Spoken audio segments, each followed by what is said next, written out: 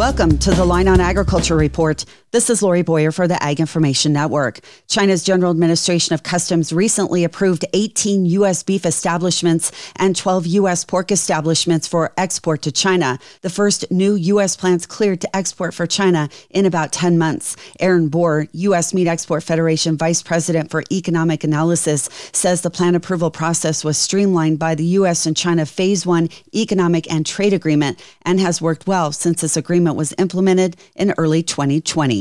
The Phase 1 agreement has many benefits for U.S. agriculture, but particularly related to plant approvals. Since the 2020 implementation of the Phase 1 agreement, China has further rolled out plant and establishment registration processes that are fairly complex. And fortunately for U.S. beef and pork, Phase 1 takes precedent. USDA Food Safety Inspection Service plant approvals are still what is recognized by China. And up until about December of last year, that process was working and in place. And then this year in 2023, we hadn't seen any plant list updates. Bohr notes that while beef shipments to China are down from the record large volumes of 2022, China is still the fourth largest destination for U.S. beef exports and has strong upside potential. China also remains the largest destination for U.S. pork variety meats, which are up 9% year over year to China. For the Ag Information Network, I'm Lori Boyer.